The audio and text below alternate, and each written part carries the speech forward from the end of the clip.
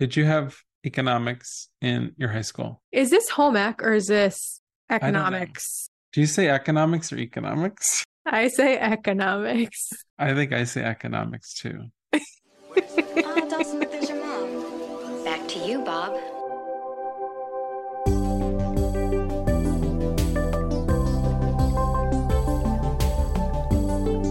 Accept your perfect life, Dawson. It's reality.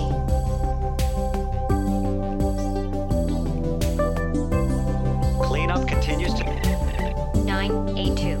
Back to you, Bob. Hello and welcome to Back to You, Bob, a Dawson's Creek podcast. We are your hosts, Christina and Micah, and this is episode 203, Alternative Lifestyles, which aired on October 21st, 1998. Wow. The fall of 1998. What a magical time. Felicity was on. Dawson's was back. I was in the Scranton Prep production of Our Town. Well, anyway. This is a great episode. It's a great episode. I hate the titles of season 2, but wow. They're very boring, very on the nose. We should have stuck to the movie theme. What are we drinking? What's the Dawson's drink? We are drinking a cocktail called Seduction. It is 1 ounce of red wine, 2 ounces of rye whiskey, a half ounce of blackcurrant liqueur, and a half ounce of lemon juice. What an interesting little concoction. I love the name Seduction. Very blunt, very on the nose. Much like Jen in this episode, which we'll get into.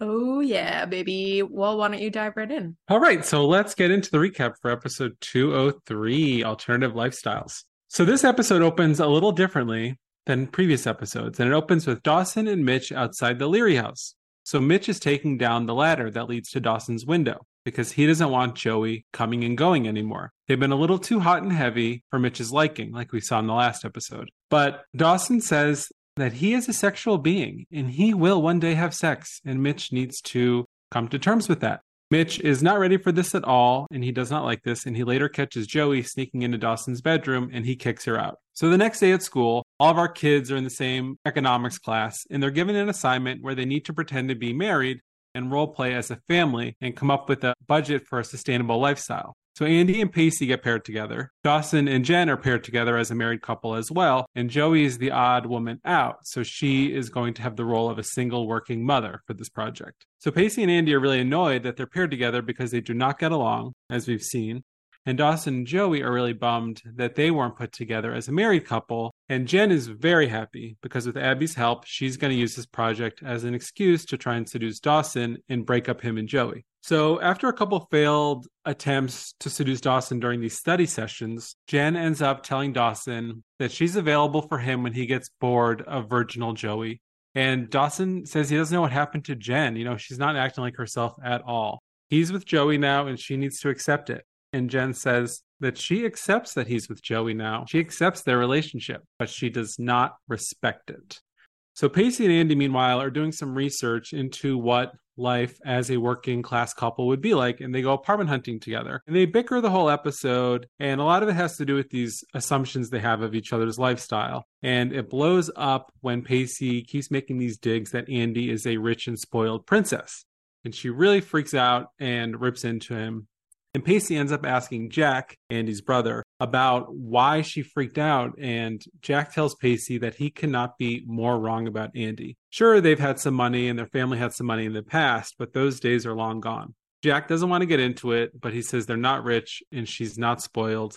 And he would not be working at Joey's restaurant, the Ice House, if they were. So Joey, meanwhile, has been bickering with Bessie the whole episode. It's health inspection week at the Ice House. And Bessie's really stressed out. She needs Joey's help. But Joey's really busy with schoolwork and this project in particular. Bessie is really excited when she finds out that Joey has the role of a single working mother. She says that she's practically a single working mother herself and offers herself as a resource. But Joey kind of blows her off and says, you know, that's a really good idea. I should speak to a really successful working single mother. And Bessie's offended. But Joey meets a woman who acts as her mentor. And this woman is an artist and she works in architecture and design. And she and Joey really hit it off. And Joey finally gets a career interest because she really might have a natural eye for this. So meanwhile, when it comes to Mitch and Gail, you know, last we saw them last week, he threw out the idea that they maybe should have an open marriage, which really upset Gail. So after Mitch sees Gail have a very platonic and professional interaction with a coworker, he realizes that this open marriage is the only thing he can do to get over his jealousy and anger. Because while that interaction with the coworker was very innocent to Gail, it really triggered something in Mitch. Mitch pretty much throws down that Thursday nights will be the night for their open marriage, where they each go out separately, and the only rule they have is that they need to be honest about it. So that Thursday, neither one has a super successful evening, but they actually kind of end up lying to each other about how well it went. So at the end of the episode, Pacey and Andy end up making up when Pacey does the entire assignment by himself for the both of them, and he kind of saves the day there. And the last image we see is the two of them bonding and laughing and walking away from the school as Miss Jacobs watches them from her car. So it's a little bit of a cliffhanger that we're not really used to on this show. Such a good episode. First of all, it's an Abby Morgan episode. So the jokes. And we have two heavy hitters in the writer and director slot for this episode. We have Mike White and David Semel, both back. Mike White wrote 3 episodes last season. He will be with us for 6 episodes this season. David Semel has already directed 1 episode this season. He directed 2 episodes last season, and he has a total of 7 episodes this season. So we've covered both of them extensively. They're both still working, still relevant. Mike White, we know from White Lotus most recently, which is so good. David Semel is just coming off directing the show Silo for Apple TV+.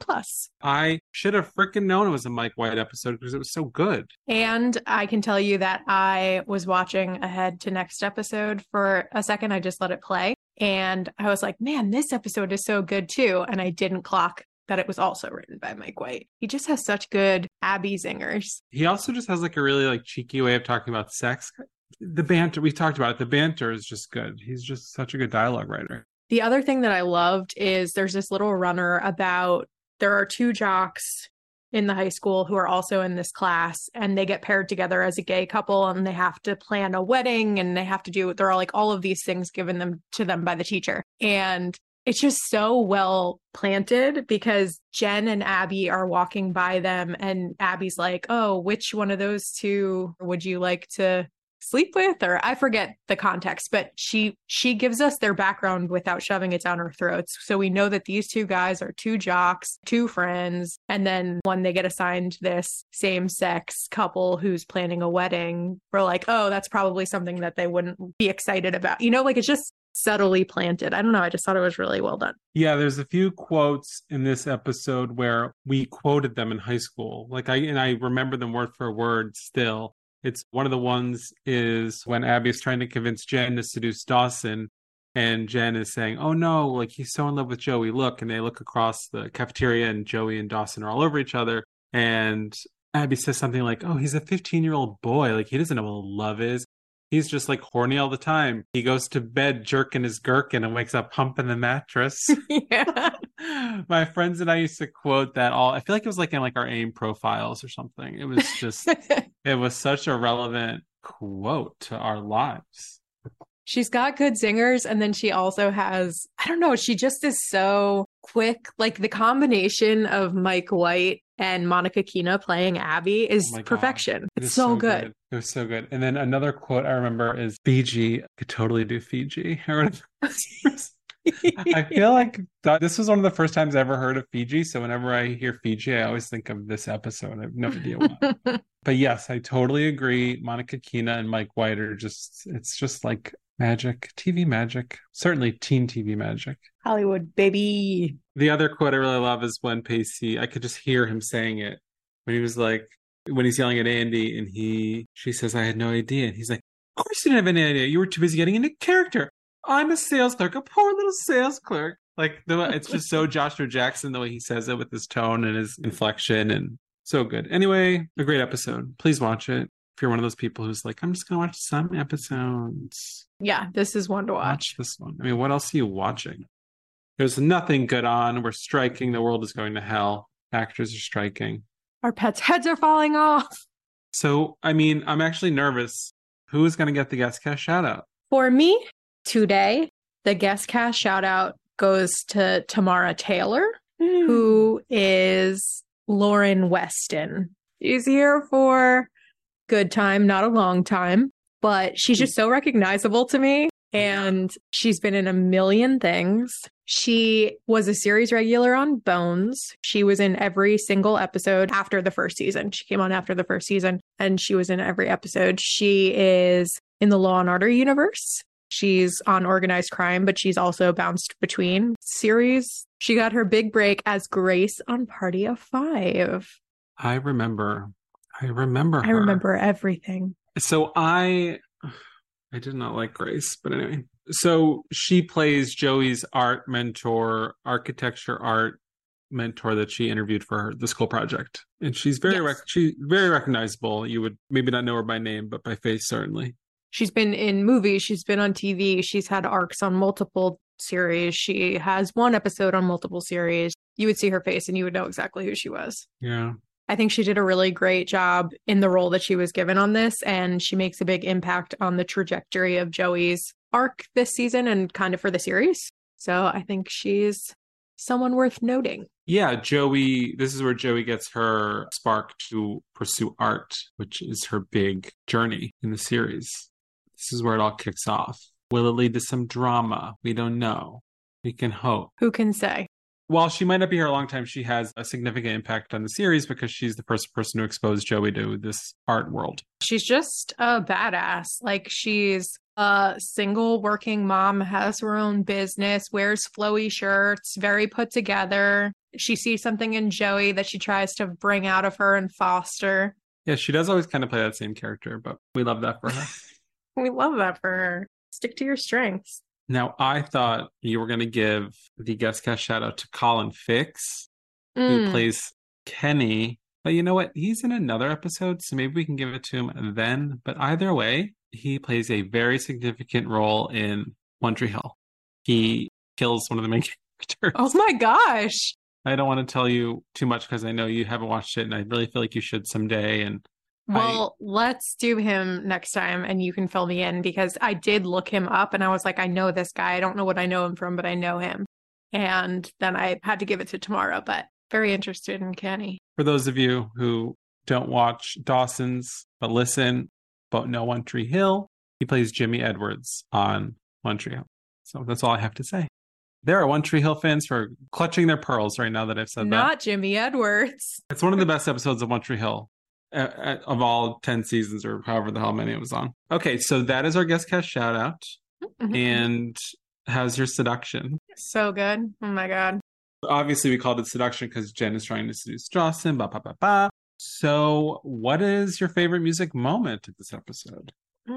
Honestly, none, because this new music sucks. Yeah, literally none. In the original, there was Flagpole Sitta. Love it. Love it. Loved that song. Couldn't get enough. That probably would have been my pick. Was that an establishing shot scene of the school? It was in the pairing up of the people in the economics class. Okay, so what I want to know, do the new DVDs, the box set that just came out for the 25th anniversary in January, do those have the original music on it? Because if so, I'm just gonna buy it. I can't listen to this music anymore.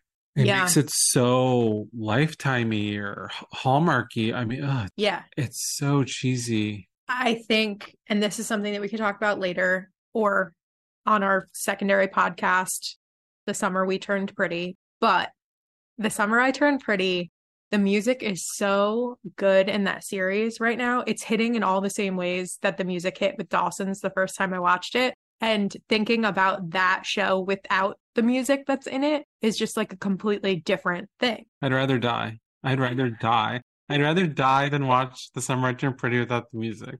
The music is incredible. That show, if you guys aren't watching that show, listeners, you need to watch that show. That show is the new Dawson's Creek. First of all, I watched them all twice, but like it's all I could think about and talk about and like post about and dream about. I'm such a weirdo. It's so good. Whatever. So I'm looking up these, trying to find up the new DVDs.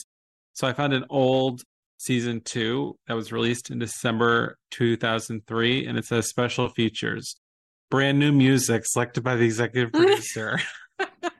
Like that's a draw. Special feature? I don't think so. Okay, this trash. Trash.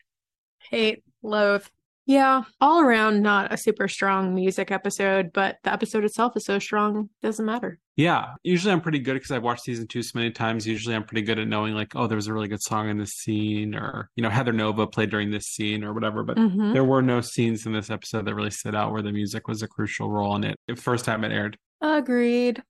Do we want to do a past versus present? I haven't really thought about it. So I do have one past and present. I have to kind of go into the weeds of the episode with it a little bit. So when Mitch and Gail decide to open up their relationship on Thursday nights, he is walking through. She has a candlelit dinner and she's, oh, I cooked dinner for us. And he says, oh, Gail, it's Thursday. I'm going out, like our agreement. And she's very disappointed and she blows out the candles and she says, oh gosh, it's Thursday. I completely forgot.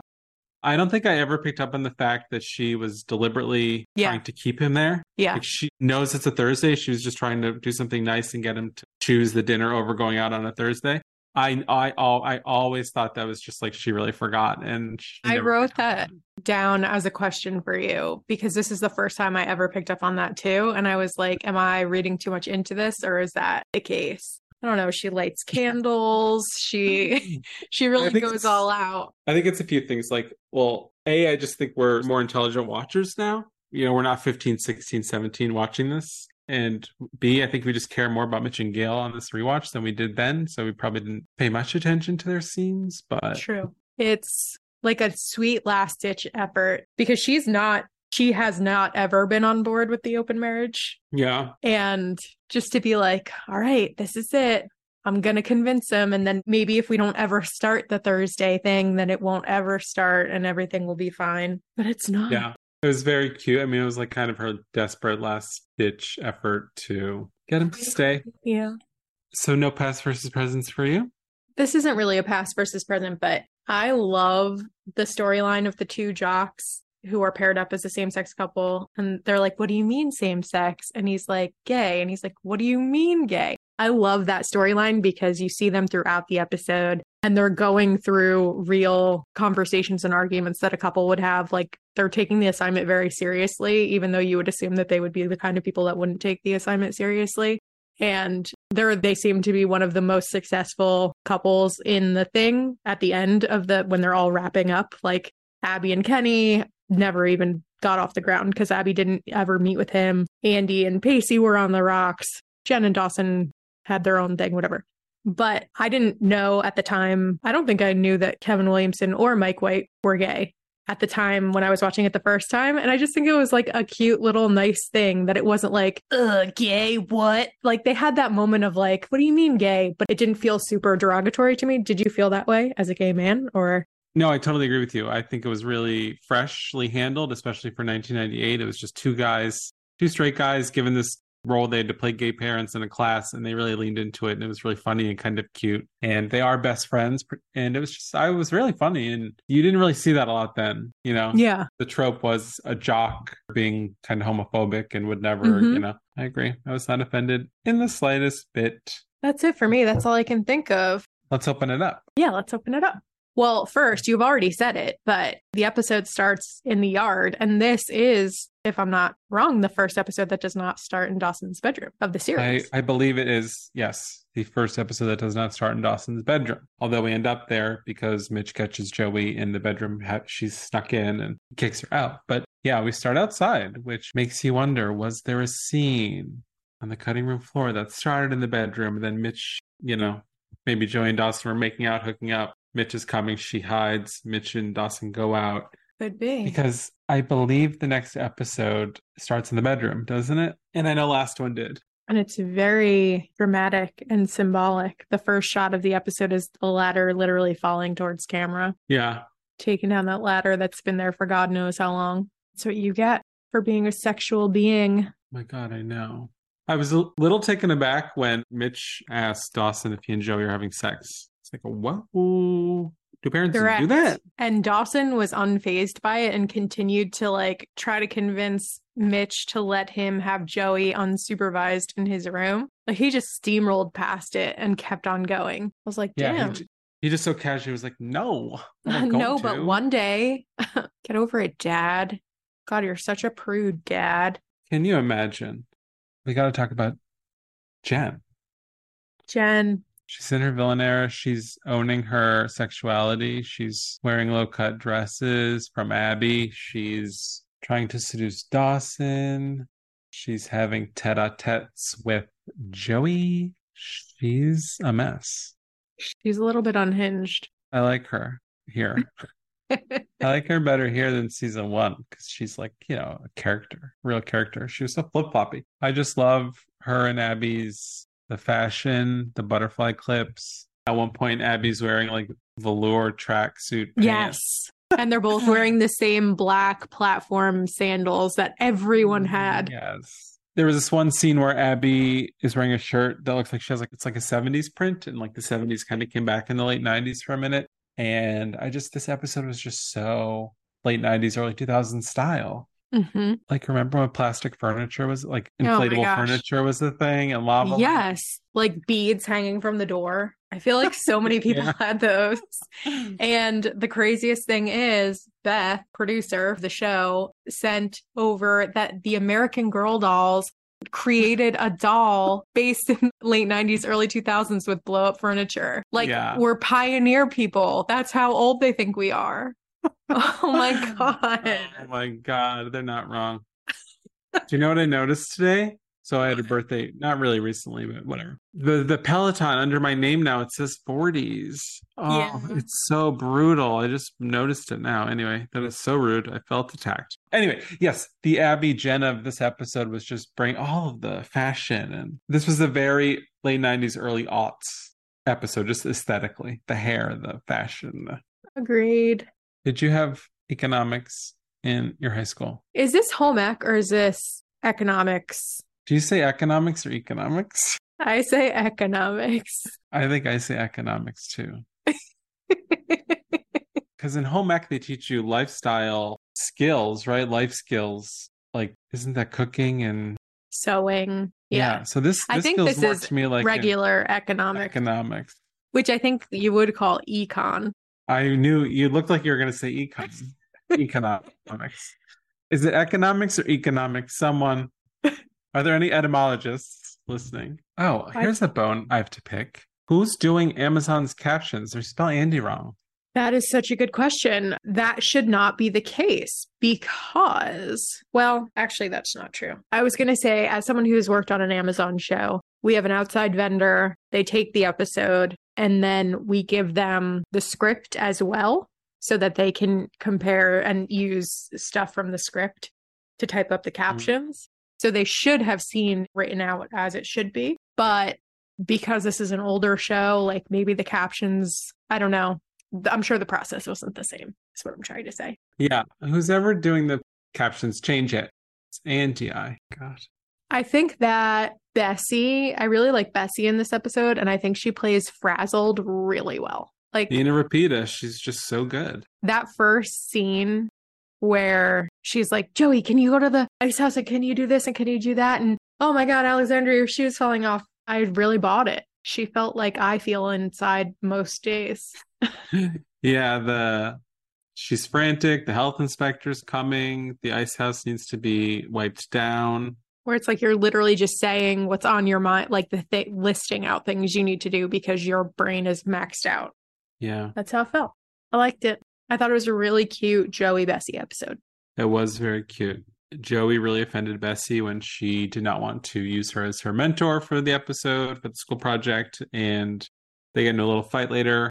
Bessie fires Joey, and Joey apologizes profusely and says it kept her up all night, and it was a very cute episode for them. I agree. But as we know, Joey still works at the ice house in future episodes. Speaking of the ice house, I love how slow they're playing Jack's intro. Like you're getting little dribs and drabs of Jack. And every time you see him, I don't know, I just feel so endeared to him. Like he is clumsy. Obviously, they're playing into that, but he's just like cute. He's cute. He's lovable. He gets a little vulnerable in this episode. He just seems like a nice guy, a hard worker, like willing to do whatever needs to be done. But you get that from very small bits of screen time. And I forgot that. Like in my mind, he was on the show and then he was just like fully on the show, kind of how Andy is, but they really slow roll him in. I agree. I love the way they do it. It's so good. Forced. It's so natural. It's slow. It's It's really good. It's giving, they're just folding them in really naturally. It feels like that wouldn't happen today, but I love the McPhees.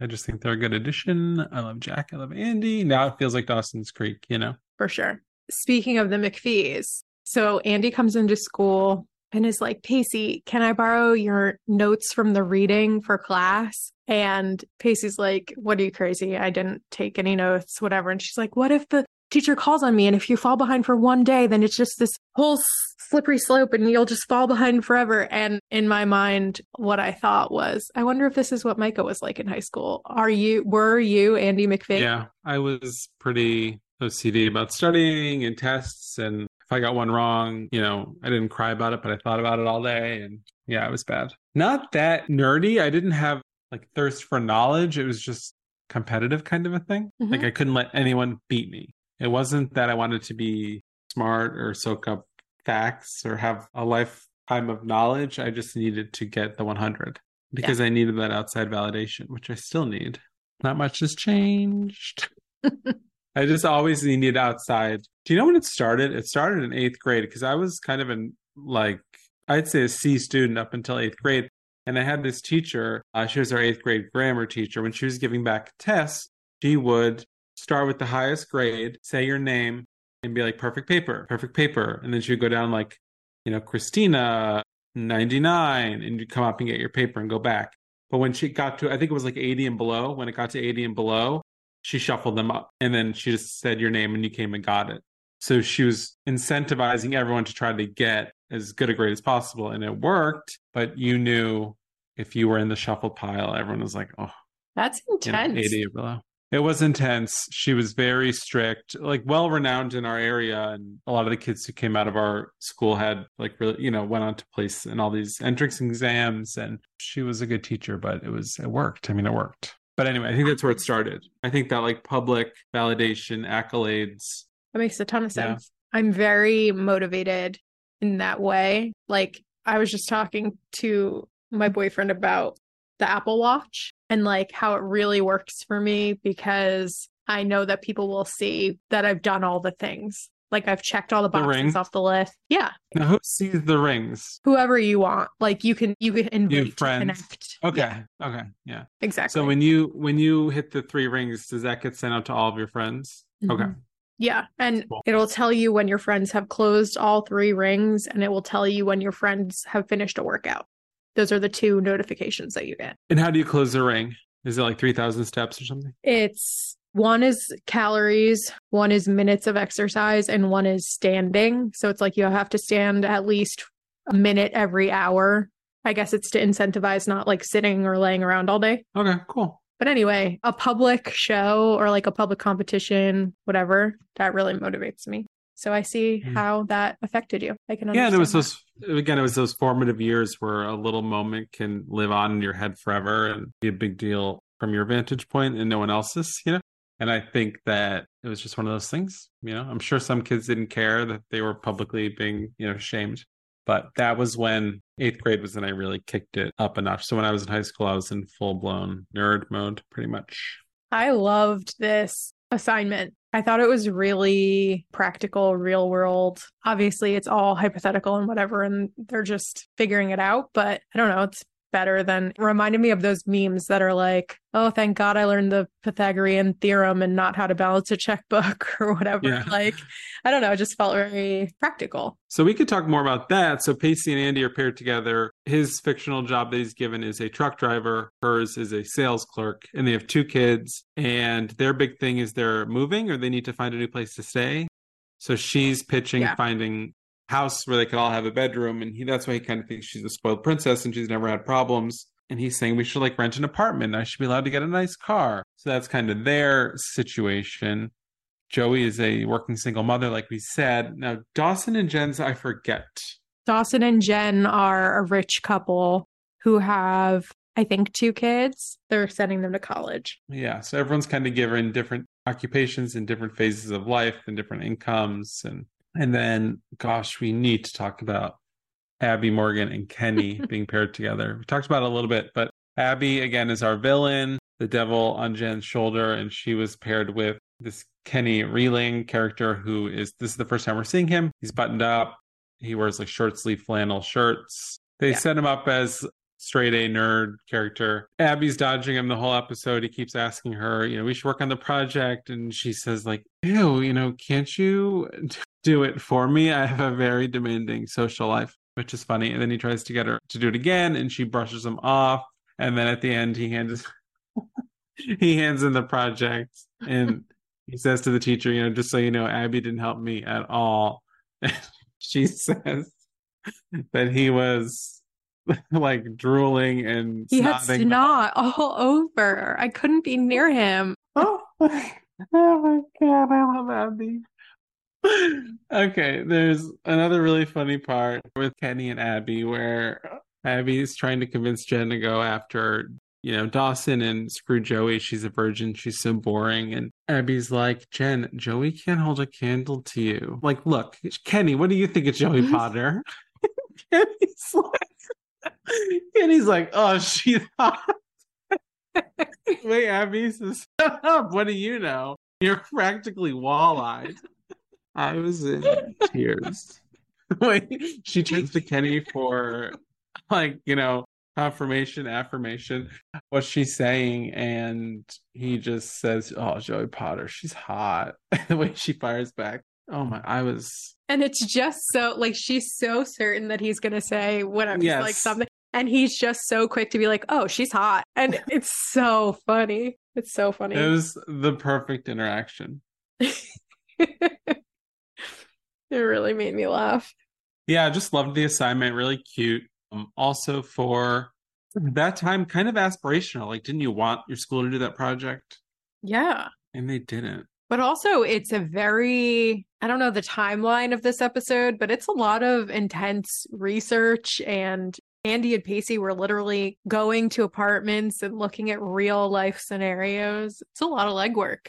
I believe, if I got the timeline right, I believe this episode takes place Monday through Friday. They get the assignment Monday. They hand it in on Friday because the teacher says a few times, like, this week we're going to be doing microeconomics. This week you're going to pretend to be a married couple. And then Mitch and Gail have their open relationship on Thursday nights. And then there's one more school day after that. So I think it's a week in the life kind of an episode. Nice. Way to put that together. They had a few days to do research, and then they had like one night to do their project. Very nice. This is taking a turn. It's a departure from the project. What? These Abby Kenny scenes are so... Wait, there's this scene where he says, Abby, we should be doing our assignment. She says, okay, you're bugging me. Can you just get out of my hair and go finish it? Oh my God. The way she says it is so funny. Oh my God. My favorite is when he first comes over to them at lunch and they literally just got out of class and were assigned as partners. And he's like, hey, Abby. And she goes, who are you? She's so upset. So funny when she can't remember. Oh my God, I'm crying. Oh my God, Abby's so funny in this episode. When she says, who are you? Oh my God, I forgot about that. That is so funny. Oh, I have tears. Oh, God. Whew. Okay, wait, you were saying something about... were you talking about the landlord? No, this is a complete departure. Okay. So in the middle of the episode, Gail comes home from work and she's dropped off by her coworker. Mitch is in the yard sanding a boat or something. And Gail gets out of the car. Her coworker gets out of the car. Her coworker gets her briefcase out of the backseat, hands it to her, and then they kiss on the lips. Now, it's a friendly interaction. Like, it's like, okay, thanks. Thank you so much for the ride. See you later. Like, it's like a quick peck. But who the hell is kissing their coworkers on the lips? I mean, I don't know what goes on at your office, but hang on. You just hang your horses. Do you think they kissed on the cheek? Are you going to look at it? Yeah. Yeah, I'm trying to look at it. Oh my God, they do kiss on the lips. I No, That it's is shocking. And, that's a little on the nose. That's a little on the nose. and especially if you had had an affair with a different coworker, wouldn't you button it up and stand 6 feet away and shake their hand? Like, what? Oh, it's just Jeff from accounting or whoever the hell he is. Yeah. I don't even know if I'd still work there. I don't know. I get it. When Gosh. Mitch is like, I know that this was just a ride home, but there's no trust here. And I'm like, yeah, I mean, I kind of get it. Oh, absolutely. Also, this is the best that Mitch has ever looked. John Wesley, like his arms and his shirt, it's like, Jesus. Yeah, he looks really good. Yeah, Dad, definitely a football player build, daddy. quarterback. Anyway, yeah, it was a very on the nose, very heavy handed. Maybe if we were to remake it now, he would just hand the briefcase, no kissing, no hugging. Mitch just has to see her getting dropped off by a man. Right. And it's just not realistic to me. If someone that I see every day at work, if I'm dropping off someone that I see every day at work, I'm staying in the driver's seat and being like, okay, bye, see you tomorrow. Right. It's not like a big to do. Yeah. I Yeah. understand though, from the story perspective, her car broke down and he went out of his way to drive her home. So like maybe she's just very thankful, but not that thankful. Yeah. A little kiss on the lips. Wow. I did not notice the kiss on the lips. I really thought it was a hug. Crazy. Crazy. What do you think about Jen's bedside table lampshades matching her wallpaper? Oh man, I didn't notice. I'm gonna have to pull it up. What a wild design choice. Wow. Wow. Yeah. Grams is going crazy. Grams is just putting that floral pattern on everything. That's really something. I know. I miss the 90s. I miss a wallpaper moment. Wallpaper's coming back in a big way. I know, but isn't it like one you do like one wall with wallpaper now and like the others are accent wall, you know? Yeah, I think it's swinging to a full wall, to a full room situation. I want full room, wall to wall, floor to ceiling, Lampshade. wallpaper. And do you remember those banners, those borders that you used to put at the top of the wallpaper? I want those to have a moment again. I don't think we need those back. I think those can stay in the 90s. I had a sunflower border around the top of my room. Oh my God, jealous. My parents haven't really redone our house, so I still have wallpaper in my room, and I have a border, and I have a 4-post bed, like a canopy bed. Wow. Remember when those had a moment? So you don't need anything. You just need to go home for a little while. Oh yeah, oh, to the style. No, my house is totally stuck in the 90s. Yeah. Yeah. It all comes back around. Hopefully. Hopefully. My favorite, you've already touched on it a little bit, but there were 2 quotes that I wrote down. One of them you already said in your recap, but Jen goes to Dawson's to finish the project, and Abby basically says to her, look, this is it. This is your chance. Go all out. Try to get Dawson. And Abby says to Jen, opportunity is not a lengthy visitor. I loved that quote. Loved. And then Jen is like, you know what? You're right. I'm just going to go for it and put the nail in the final nail in the coffin of this, like be done with it, whatever. So she goes, she's laying it on Dawson thick. He kind of calls her out for it. And she asks if she can stay over. He says no. And when she's leaving, she says, I know you're with Joey and I accept that, but I don't respect it. And I was like, ooh, that was like the moment. Cause it was like she had kind of been tinkering with, and we all knew that she had like bad intentions and was trying to get him back. But that's the moment where she's like, no, I'm fully leaning in. I'm a villain now. It was just so good. And then she's like, I want you to know that you have options and that I'm one of them. And then she kisses him on the mouth. Yeah. I loved both of those quotes. The Abby one about opportunity not being a lengthy guest, I thought was like very deep. I was like, oh my God. Mm-hmm. And yeah, Jen, it was a little bit like Jen's still been on the line and Abby was kind of trying to coax her over more this episode. And then, yeah, that final moment when she said that, she was like, jumping over the line. Okay, I'm in. I also really liked when Joey and Dawson are like making out and hanging out before Jen comes over for the final thing. And Jen comes over and she's in a dress she borrowed from Abby. Like it's like she looks very dressed up. And Joey goes, nice dress. And Jen says, thanks, I borrowed it. And Joey goes, yeah, I bet. Like Joey's just like, Joey's playing it very cool in this episode, I think. Yeah, I really loved that interaction. It was brief, but it was just really, these two girls still hate each other. Yeah. Which is great.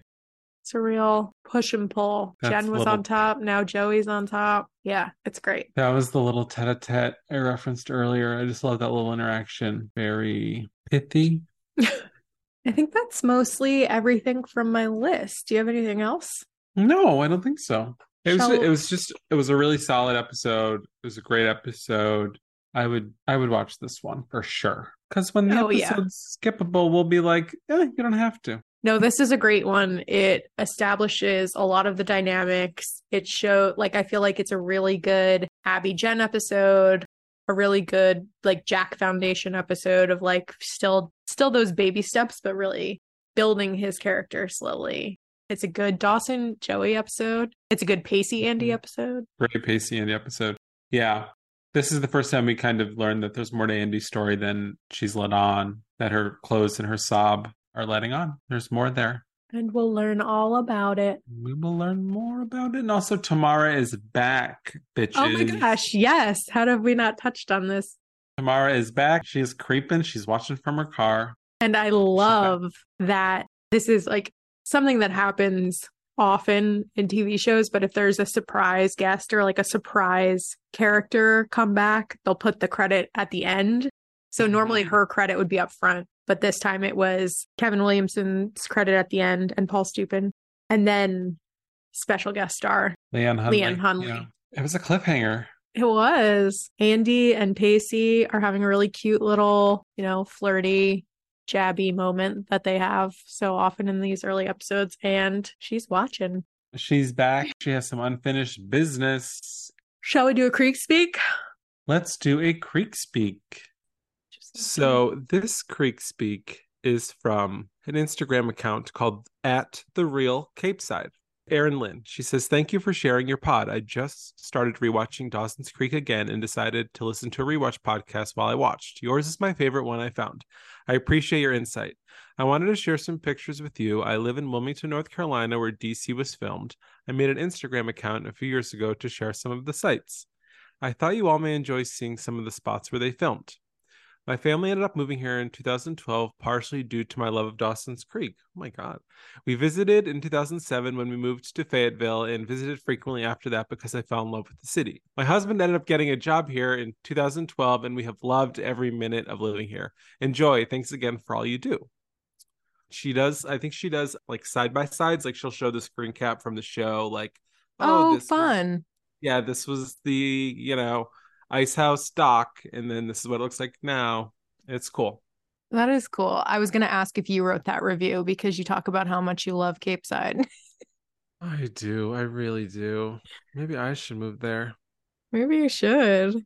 That was fun. I'm definitely going to check that out. That's awesome. So now it is time for Dawson's Draft. Dawson's Draft. This segment really stresses me out every week. We've been getting really good feedback on it, actually. People are very engaged. People are very upset with our picks.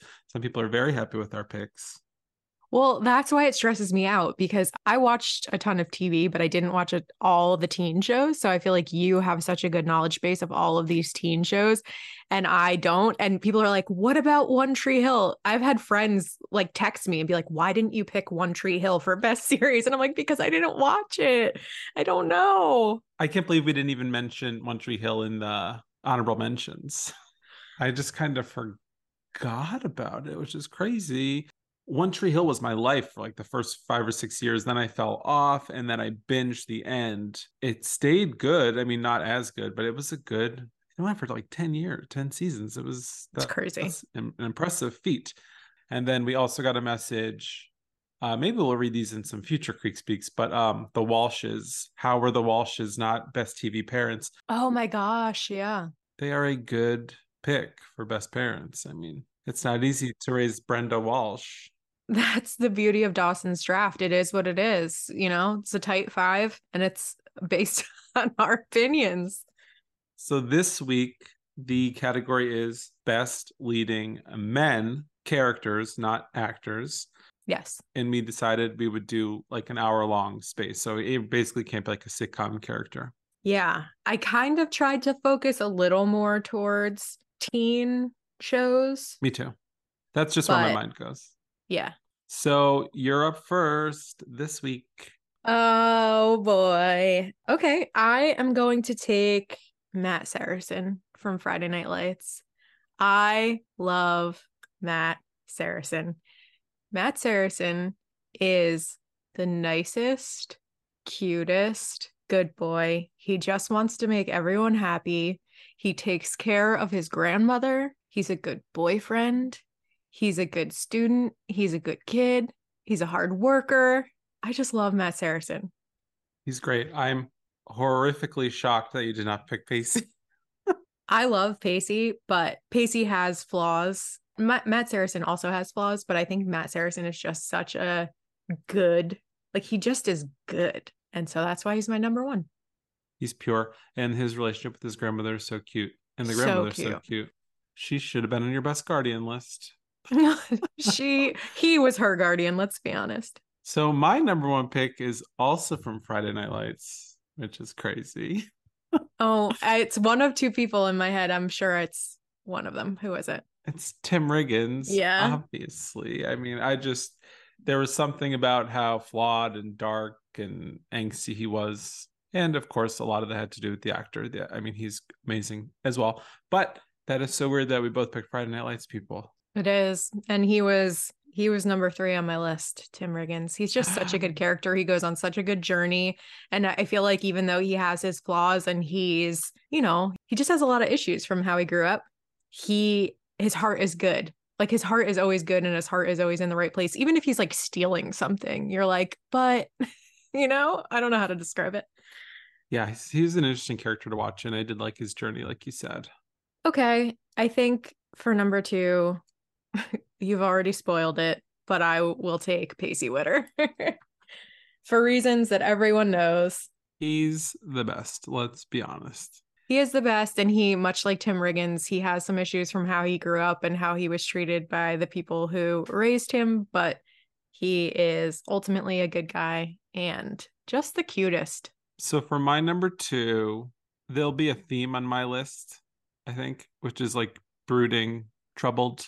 Okay. But I find them interesting. But I'm going to go with, honestly, this is probably a weird pick, but I'm going to go with Dylan McKay from 90210 because he just always had the best drama going on. He was kind of like the bad boy, heart of gold.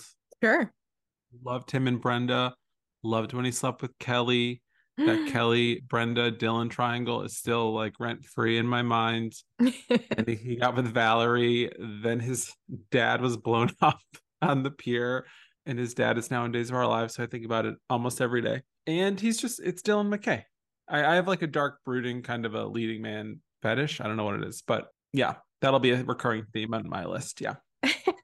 It's very funny because I have the opposite. It seems I have the dorky, nice guy sidekick kind of theme. And I will continue that with my third pick, who is Seth Cohen. I love Seth Cohen. He's another one that, much like Pacey, he definitely wasn't a sidekick, but had kind of that secondary to a stronger male character in the beginning and then kind of took off onto his own. I just love him. I think he's so cute. I think he's just lovable. Seth Cohen's amazing. He's so funny. When you think of the OC, you think of Seth Cohen. Yeah, I do. Let's be honest. For sure. Seth and Summer. Yeah. Remember Anna? Oh my God. I love a love triangle. Save it for our OC podcast. Well, since we're going on that, trajectory, my number 3, I'm going to pick Ryan Atwood. Oh. Which, again, this is just going to be a very angsty, brooding kind of a list for me. I love those characters. But Ryan Atwood, I think, was very funny. He didn't really say a lot. Ben McKenzie did a really good job of just delivering those one word, very short dialogues. And I liked that he was like not chauvinistic, but he definitely had that traditional male energy where he was always saving Marissa. And I feel like people don't like that nowadays. It's like kind of taboo. Like, women are strong and can save themselves. But I really like how Ryan was always saving Marissa when she OD'd in TJ Oh, and when she got ran off the road and died. Spoiler alert, when he carried her to Hallelujah by Rufus Wainwright. mm. And I just love Ryan Atwood. I can't explain it. It's something about the actor, show, music, everything just kind of lined up like it did with Dawson. So I love Ryan Atwood. Well, I'm going to take a little bit of a turn. Not at all. It's still very much so exactly where we've been, but to an older character who is also everything to me, and that's Eric Taylor. Eric Taylor is the best man. I wanted him to adopt me. I wanted him to divorce Tammy Taylor and be with me. I wanted him to. Oh my God, not a foster dad husband situation. He is just a good man. He's a good man. He's got a strong foundation. He takes care of his family. He takes care of his kids on his team. All I can think about is that TikTok audio trend where it's like, he's a good man, Savannah. He's a good man. I love him. But I will say something that I really like about Eric and Tammy, which I didn't say last time when you picked them for best parents. What I'm really triggered by nowadays is when shows try to give storylines to married couples and it's just an affair. It's so overdone now and it's like so unmotivated half the time. And I just like that they didn't have Eric or Tammy like cheat or do anything weird or he was just a good character and they never had to do any of that forced marriage drama stuff with him. It was just good. Love him. So for my number 4, I'm going to go with Jess from Gilmore Girls. And I'll tell you why. Okay. So that is Milo Ventimiglia's character. So Rory had basically like 3 love interests throughout the show. And I'm Team Jess. And I feel like he just kept Rory real. He kept Rory in line. Rory's kind of a brat. And, he made her go to Yale. Like he always kept Rory like true to herself and realized when she was acting out of character. And his relationship with his uncle on that show is very funny. He's Jess. Again, dark, brooding, interesting.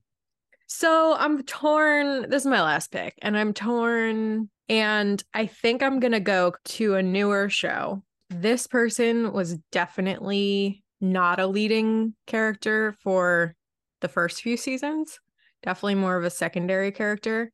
But I feel like they've stepped into kind of equal status as the rest of the ensemble cast. And I just love where their character has gone. I'm going to pick Steve Harrington from Stranger Things. You're not going to believe this, but he was on my list. No way. Yes. I did not think in a million years you would pick him. It's his journey. Yeah, it is. And his little relationship with Dustin is so cute. And obviously they're coming into love triangle territory with him, Nancy, and Jonathan. And he's just super interesting. He has, again, a good heart. And I love him. I just love him. But started as the villain. Yeah. So not as pure as your other 4. No, that's true. But he has a good arc. So I had 4 people left over that I was going to kind of choose from for my 5th spot. And Steve was one of them. So that makes that easier. And since you kind of went for a bad boy turned good, I think I'm going to also make my 5th pick more of a standout than my other 4. I love how much thought we put into this. It's like, I know. Who cares? So I'm going to go with Noel from Felicity. Okay. Played by Scott Foley. Noel is just such a good guy. Scott Foley helps. The unrequited love that he had for Felicity. I know you've never seen it.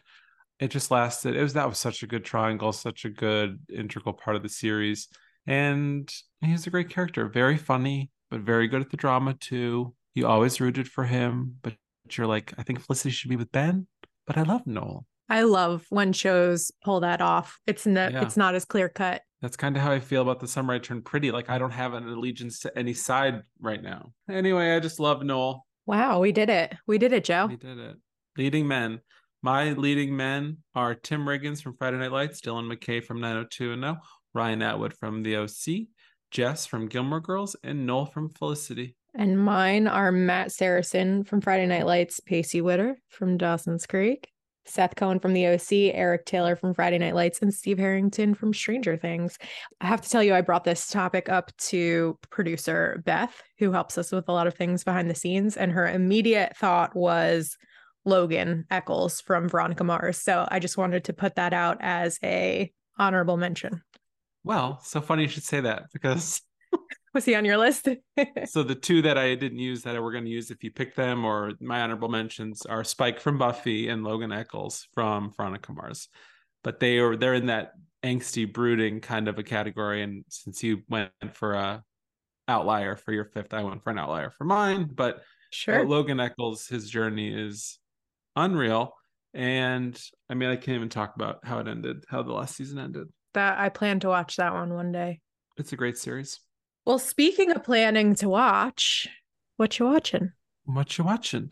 So I actually am not watching much that I haven't already talked about, but to get into the Halloween spirit, I started season 2 of Chucky, which just dropped on Peacock. Oh. It airs on Sci-Fi originally. That show, I mean, I can't even say it's good. I don't even know what's happening on it. It's just, it's insane. It's very campy, obviously. And just if you want a funny show, it makes me laugh. It's just like take an edible and just kind of kick back and just watch Chucky. It kind of puts you in the Halloween spirit, but it's also like funny and crazy. And Devon Sawa is playing his third character. It's only in its second season. Season 1, he played twins, but in this season, he's just like a new character. It's like, and Chucky, the spirit of Chucky, like the evil spirit, is now in like every Chucky doll in America. So like there's hundreds of Chucky's this season, and it's just insane, but it's fun.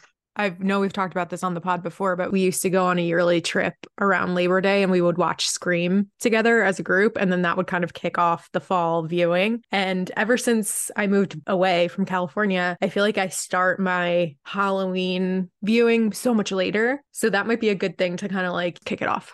Yeah, it's a fun little Halloween appetizer, amuse-bouche, if you will.